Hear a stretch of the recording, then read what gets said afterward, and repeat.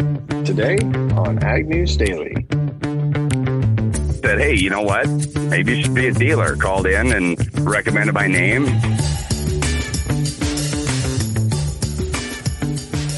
Listeners, welcome back to the January 4th edition, Wednesday here in 2023.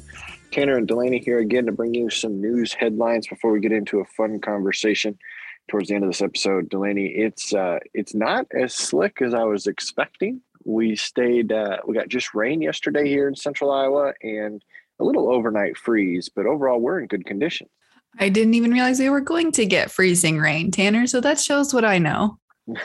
Well, if you'd have listened to my weather update yesterday morning, it did look like portions of northwest Iowa got almost a quarter inch of ice and made areas very slippery. I actually saw Iowa dairy farmer Dan make a TikTok of him getting his college ice skates out and skating down the gravel road. I like it. That sounds amusing to me. And now I want to watch that TikTok video. It was something that made me really nervous. Obviously, running a dairy farm, that clearly means the milk truck can't show up, but that also means that a lot of road surfaces were probably covered like that. That's true. Yes. Well, I suppose certainly don't have it anywhere as bad, though, compared to a lot of other folks that are still dealing with drought. The Kansas drought emergency order still remains in effect as the calendar year here flips to 2023. According to a declaration issued by Governor Laura Kelly back in October, there is still the drought declaration in effect covering 105 Kansas counties. Kelly's order was based on a drought map that originally placed 67 counties on emergency status, but now we're up to 105 counties, Tanner, that are still in emergency drought conditions. And it will remain that way until some time. We don't have really an update on when that will pass, but the Kansas Farm Service Agency so far has processed about 7,700 applications for relief, totaling more than $45 million so far. Wow, that's a large area of impact. I just quick looked at the forecast for today across the nation. Looks like our friends still up north, Minnesota, eastern Wisconsin, are in that winter storm warning with 2 to 4 more inches of snow coming. Much of Wisconsin and parts of South Dakota, including northern Iowa, have that ice glaze that was discussed here when we first opened up. But then you venture down south to the Gulf Coast, Delaney. There are severe thunderstorm and flash flood warnings in those areas. Storms are approaching Mississippi, Alabama, and Georgia. They are potentially going to produce damaging winds and tornadoes, so we'll keep an eye out there. But I wanted to touch real quick here on an article we shared yesterday around the House Speaker vote. And they did not arrive at a unanimous decision yesterday on the first day of Congress. The House of Representatives convened on the date designated by the 20th Amendment in the Constitution to stipulate how Congress should start their new sessions. It was a busy day with 222 Republican members, 212 Democrats, and 1 vacancy looking to elect the House Speaker. The odds look to favor Republican Kevin McCarthy, but he needed 218 votes with all members present and voting to win the seat and failed in the first 2 votes. The first and second ballot with 203 votes, so fell 15 short. A couple of those tallies went to Republican Andy Briggs of Arizona and Republican Jim Jordan of Ohio. This would be the first time since 1923, if I'm reading this correct, Delaney, that the bidding cycle could go on. In 1923, it was not agreed upon until the 9th vote. It looks like if McCarthy continues to fail, some of the other Republicans are stating that they may look to team up with Democrats to elect Republican Fred Upton. He was a congressman. He retired at the end of 2022, but I didn't realize this, Delaney. You can have a House Speaker who isn't a sitting member of Congress. I didn't realize that was a legal process. I did not realize that either. Yeah, so according to article written here, AgWeb, that put that out, states that if we can't get to a unanimous vote, he could team up together, both parties, and elect a non-seated Speaker of the House. That is really bizarre. I don't quite, have we ever had that in the past? I was not able to, in the short minutes this morning, research to see if that had ever happened. It looks like if 1923 was the last time they went to extended voting sessions, they still had a seated member. So no, I don't know, but I can look that up for tomorrow. Yeah, that's super interesting. Didn't realize that. I feel like I always learn new things about our political system because I don't know that they teach you that much during school about it. There's probably a lot of sitting congressmen and senators that don't fully know either. Yeah, That's probably why that's you have true. aides and all the assistants to help make sure you get those little details. Absolutely. Well, switching tracks here, the global economy is back in full focus for the for the International Monetary Fund. And for 2023, they're saying it could be a rough year, warning it could be a rough year. They said it's certainly going to be, quote, tougher than the year we leave behind, according to the IMF managing director. They said for the first time in 40 years, China's growth in 2022 is likely to be at or below global growth. And this will certainly have an impact on the rest of the economy as China is one of the largest in the world. They said the US is the most resilient and it may be able to avoid a major recession, but they also see the labor market remaining quite strong. So that's a little bit of a mixed blessing, they're saying, because the labor market is strong and the Fed will likely have to keep interest rates tighter for longer to bring inflation down. Tanner, then when we switch tracks here and look at a few other countries dealing with some of this inflation and major inflation, to say that, Germany's inflation at the consumer level was 9.6% year over year in December, coming in below NLS expectations. They were expecting to see a 10.7% in December, but this actually was the second month of decline for Germany. And the decline was largely due to falling energy prices, as well as the government paying household energy bills as a one-off stimulus program. That is what Germany took. Whereas we saw in the past, we've seen some different programs here in the US when it comes to pumping money into the economy. Germany took a different approach and just went ahead and paid bills for their people for 1 month of their energy bills. Interesting program there. Would like to read more into that. So I don't have a ton of answers on how that worked, but that was their way to kind of curb inflation here and help with some of the, as opposed to pumping money into the economy, that was their solution. So it's going to be interesting to see here how 2023 progresses, but energy prices have eased somewhat in the past month, still up about 25% year over year. But today's data raises hopes that the European Central Bank will be able to soften its hawkish policies going forward, Tanner.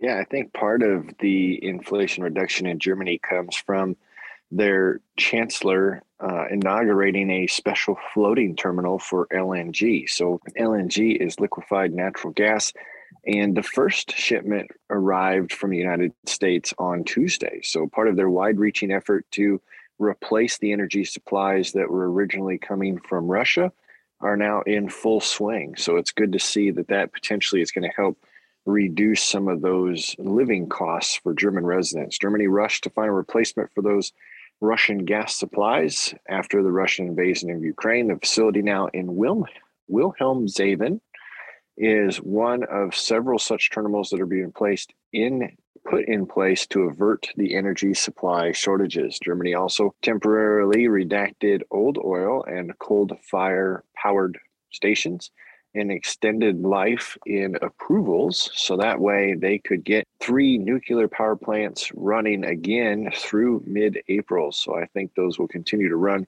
Obviously, environmentalists are trying to fight back on those sides of things, but as reserves in Germany for their gas storage facilities finally got back to above 90%, they are also experiencing unseasonably warm temperatures. So a couple of things working in their favor over there, Delaney, finally getting some resources put back into place as far as natural gas terminals go, as well as Mother Nature working in their favor. Maybe we'll see that inflation rate continue to settle.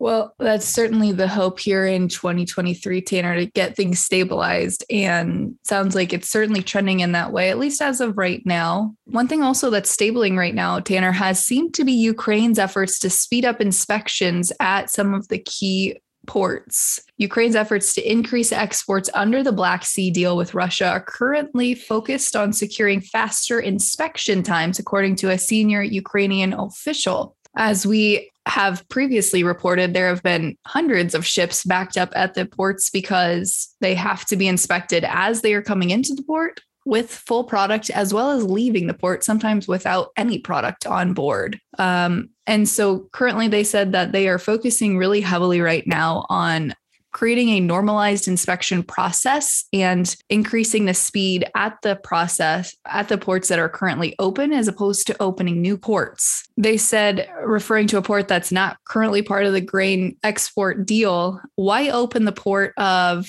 Mykolaiv if the current rate of exports, we can close half of the ports at Odessa, which are already open. So they're really trying to prioritize and focus, Tanner, on increasing the speed at the current ports that they do have open. For Ukraine has exported around 7 million tons of ag products since September and October, but shipments fell pretty sharply in December, less than 4 million tons in December. And so really they're saying that it's largely because of these slow inspection times, and that is going to be their top priority here for 2023. Interesting. It's one of these news days, Delaney, that just goes really fast without any ads for our listeners today. So I'll jump into my last story before we check to see if you've got anything left. Coming out of Moscow, the Russian President Vladimir Putin made an announcement that he sent off a frigate on Wednesday towards the Atlantic and Indian Oceans that are now equipped with hypersonic Zircon missiles. So cruise missiles now that are unique to the world and never been used. These missiles should be able to travel up to 9 times the speed of sound, and that will cause extra issues for military defense systems to try and keep up with that. This time, the ship is equipped with the latest hypersonic missile systems, which have no analog data. Putin said, who is engaged in obviously this standoff over his war in Ukraine. He said, "I would like to wish the crew on this ship success in its service of the good motherland." So as spokespeople continue to talk about it, saying this ship is armed with Zircons, Zircons, that are capable of delivering pinpoint and powerful strikes against enemy at sea and on land. These hypersonic missiles could overcome any missile defense system. The missiles fly at 9 times the speed of sound and have a range of over 1,000 kilometers. Russia, China, and the U.S. have been in a hypersonic weapons race because of their speeds. Above 5 times the speed of sound and maneuverability, such weapons are an edge over any adversary. So hopefully, Delaney, we don't hear any reports of these missiles being fired, but they are now being sent to sea to patrol the Atlantic, I believe, and Indian Ocean. So not great news there for the progress coming out of Russia, but certainly something for us to pay attention to. Well, one final story I've got here that is something we should definitely pay attention to because it could impact domestic poultry prices, but the Czech Republic has an extremely large outbreak of bird flu that was just recently reported. Czech authorities will destroy 750,000 hens on a poultry farm at the center of the country, which is so far their worst outbreak of bird flu that's spread here. The bird flu was first detected on a farm last week, located about 90 miles west from Prague in one of its 3 halls. And authorities on Tuesday said that they began preparations to cull up to 220,000 birds. Now another farm is reporting this 750,000 hen destruction that will happen this week. And the Czech Republic's State Veterinary Administration said on Wednesday that a further spread on the farm had led its decision to cull all the birds there. And that, of course, that's not great news for the farm, but they are continuing to watch it on high alert and warn Czech citizens to be really diligent about biosecurity and focusing on not spreading the disease any further at any other farms, Tanner. So still continuing to see a lot of headlines about it. Yeah, that's not good news, but certainly something, again, for us to watch. Hopefully, as the migrant birds here in the U.S. get south and out of the territory, we don't have to report on any news stories here in the U.S. No, hopefully that is the case as things start to cool off here. But speaking of cooling off, the market's definitely cooled off a little bit in the overnights here. Tanner, what do you say we hop in? Let's get to it. Well, certainly saw some cooling off, as I mentioned there, in the corn and wheat pits in the overnight here, but soybeans continue to push higher. March corn down 3.5 cents in the overnight will open bell here at 6.67. New crop corn will open at 6.02.5, down 4.25 cents in the overnight. In the March soybean contract, they pushed 7.25 cents higher in the overnight to open at $14.99.5, right below that $15 mark of resistance. And the soybean pits here will open 4.5 cents higher in the November contract at $14.01.5. Chicago hard red winter wheat in the March contract opens 8 pennies lower here at 7.67.5, and March hard red winter wheat will open 10.25 cents lower at 8.59. Livestock yesterday also saw mostly red across the screen as the February live cattle contract shed $1.05 and will open this morning at $1.5785. March feeders will open at $1.8477.5, down $1.45 yesterday. And February lean hogs opening bell here will tick at $85.07, down $2.62.5 yesterday at the closing bell. Tanner. Now, let's kick it over to our conversation today. We're super excited to talk to Ben Peterson, who's got a lot of irons in the fire. So let's just kick it over to him to introduce himself.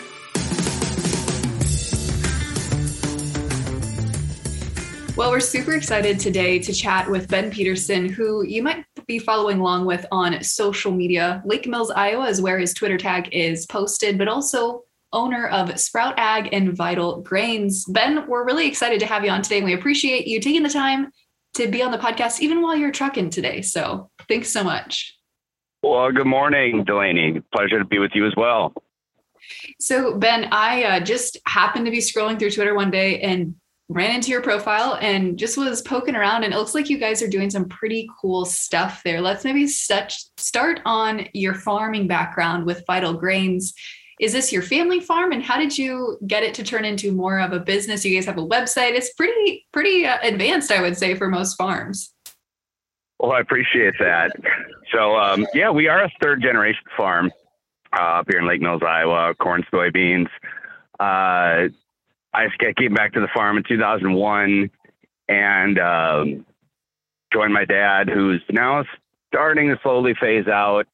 And so that's me and my wife taking over, essentially, although my wife currently takes care of the kids and has got a part-time job, not really an employee on the farm so far. And she would say that that's for good reason, for marital health and so forth. We're making it work.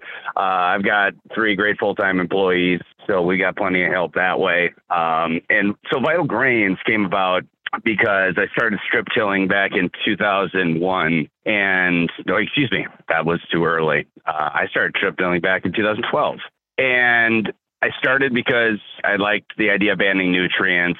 I wanted to get efficiency in that way, maybe some fuel efficiency. And it just opened up a whole new world for me. I saw our soils getting healthier.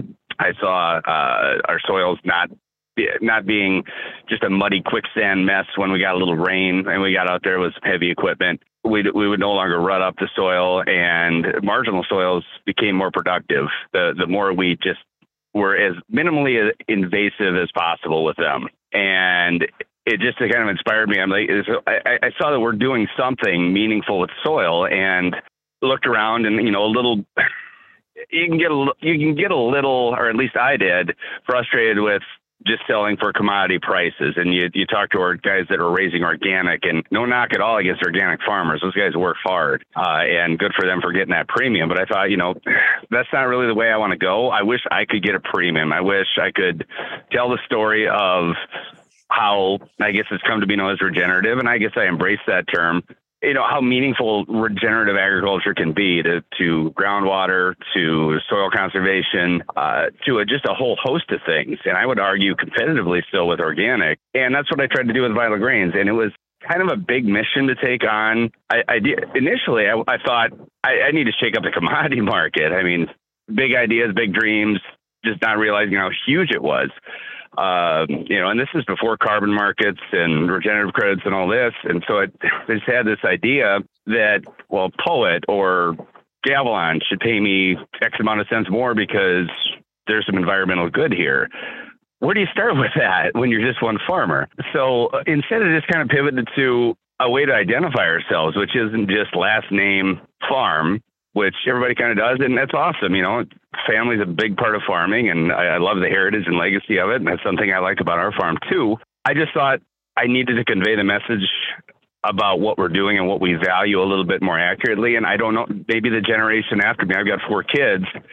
Hopefully one of them wants to take it on, but if not, now I've got a business that doesn't have my name stamped on it, and maybe can pass that along and give it to somebody else that's got some passion for it. So that's a really long-winded answer of how I came to name our farm Vital Grains. And I'd say the most effective thing about it now is it communicates to landowners what we're doing beyond just, I guess, your average farmer, the average practices. However, strip tilling is growing in adoption, but it's just offered us some value beyond, okay, he's just another farmer renting my land.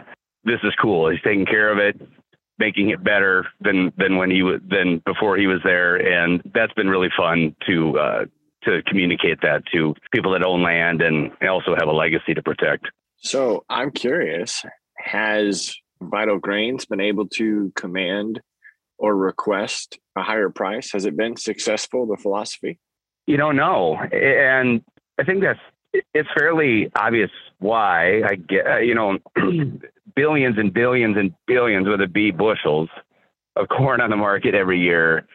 It's hard to segregate out the several 100,000 that we raise and say, well, this is special and so forth. And so the idea kind of came about, well, I mean, it's just bushels into the commodity market. It's displacing some bushels that would not otherwise be regenerative. And I've been working with Farmers Business Network for several years, almost since their inception, shortly after, and brought the idea to them. To had some really good discussions with some smart people there, and they're running down that path. And it's not, I don't take credit for that at all. Hopefully I helped them out with that. But in talking with them, and I just talked to them at Farmer to Farmer in Omaha about it, and it's still a challenge. It's still a real challenge. What metrics are we actually looking at?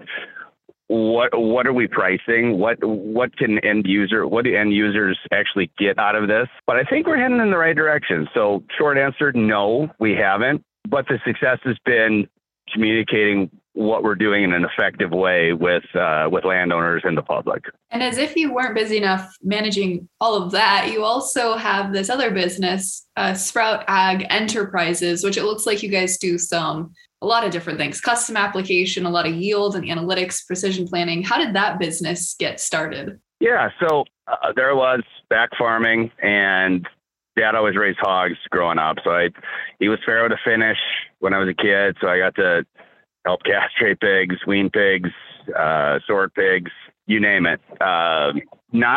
Not my passion at all, hog farming. So and Dad kept telling me, well, you need to do something else besides crop farming. You're not going to make it just crop farming. Yeah. And he was probably right. In 2001, I sold my first corn crop for $1.80, beans for $4. Now, granted, the inputs were a lot lower, but it wasn't as profitable, and I didn't have as much land to farm back then. So I knew I would like precision ag. I knew I liked messing with that in our farm, trying to be early adopters, auto steer, yield mapping, things like that. And eventually got some more ground and decided I needed a planter of my own, and precision planting caught my eye. Bought a system from a guy that was a little ways away, because that was the only guy that could explain it to me. And he kind of sold it to me, said, well, can you install it yourself? Sure. So I installed it myself, comes up to inspect it and make sure I did everything right. Thought I did a half-ass decent job, and said, hey, you know what?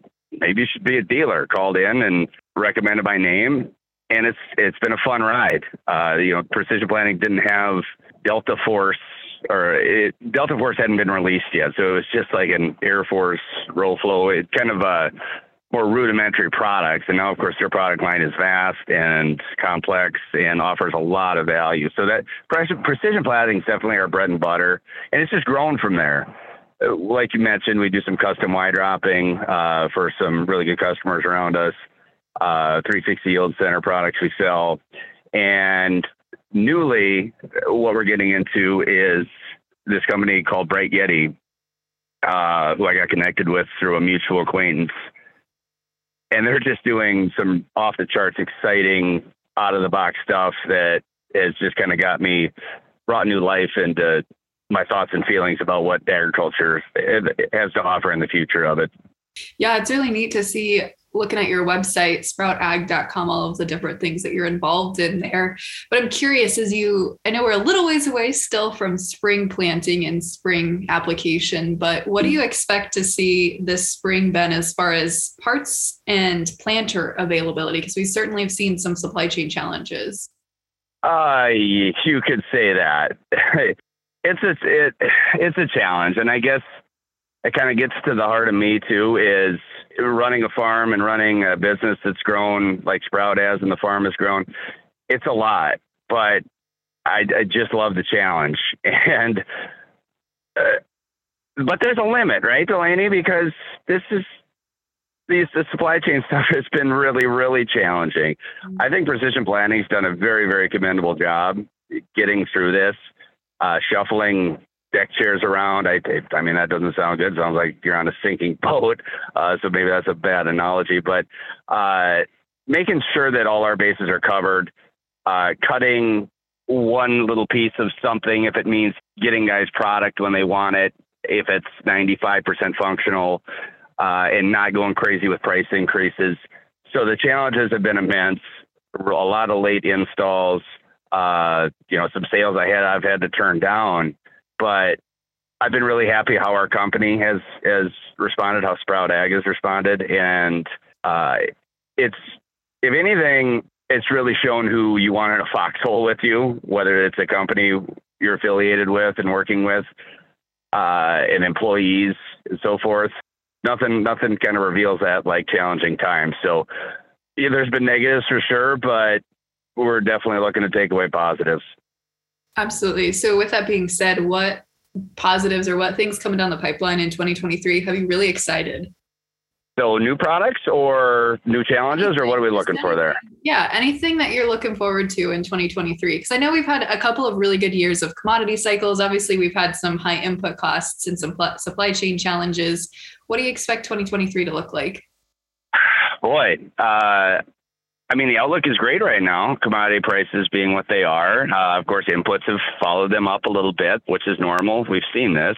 I want to talk a little bit about Bright Yeti quickly, because it's just a really exciting thing for us and me personally to be involved with on the ground floor. And I think it's something that's going to blow up big. So it's the founders, a former NASA engineer who, long story short, was working on the Orion manned space mission to Mars.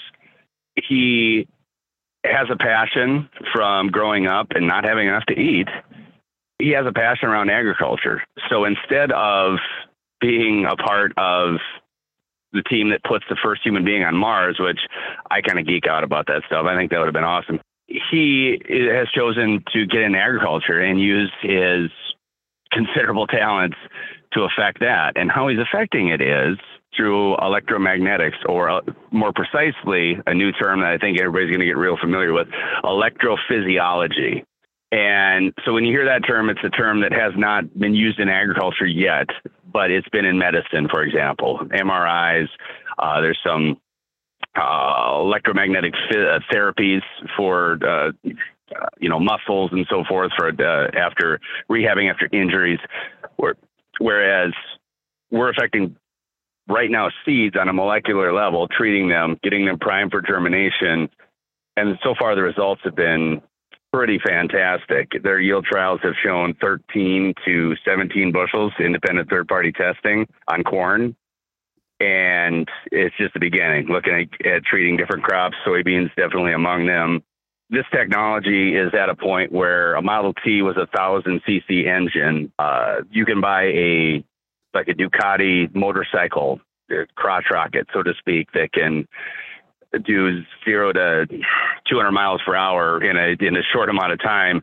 Also has 1,000 cc engine. This technology is at the point where the Model T was with a 1,000cc engine putting out half a horse, and it's headed to that 200 horsepower eventually. And that's coming directly from Jacob Cordova, that's founder and former NASA engineer. So it's really got me on fire lately, and I'm excited about the potential it holds.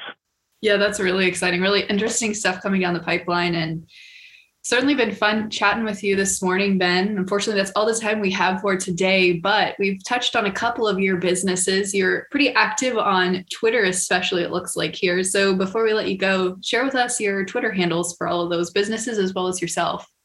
Yeah, sure. So my primary personal Twitter account is just Ben_C_Peterson. I go by the Sprout there, and I'm currently pivoting out of my COVID frustrations and tweeting about that. It's finally nice to turn a corner from that, to be honest with you, and just get back to my roots. Getting back involved with the business and industry I love. Also have Vital Grains. I think it's just at Vital Grains, and at Sprout Ag for my businesses there. So definitely want to re-engage with that. I also have a Facebook page for Sprout Ag. Definitely want to re-engage with people, and the future's bright.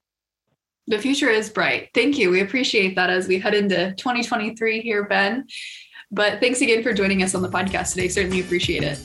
Well, thank you guys so much for having me. It's been a pleasure.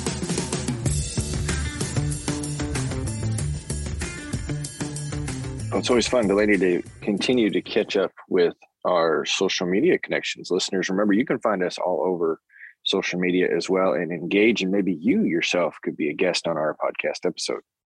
That would certainly be fun. Tanner, we'd love to have you on the podcast in 2023. So shoot us a message on Facebook, Twitter, or Instagram at Ag News Daily. Tanner, with that, should we let the people go? Let's let the people go.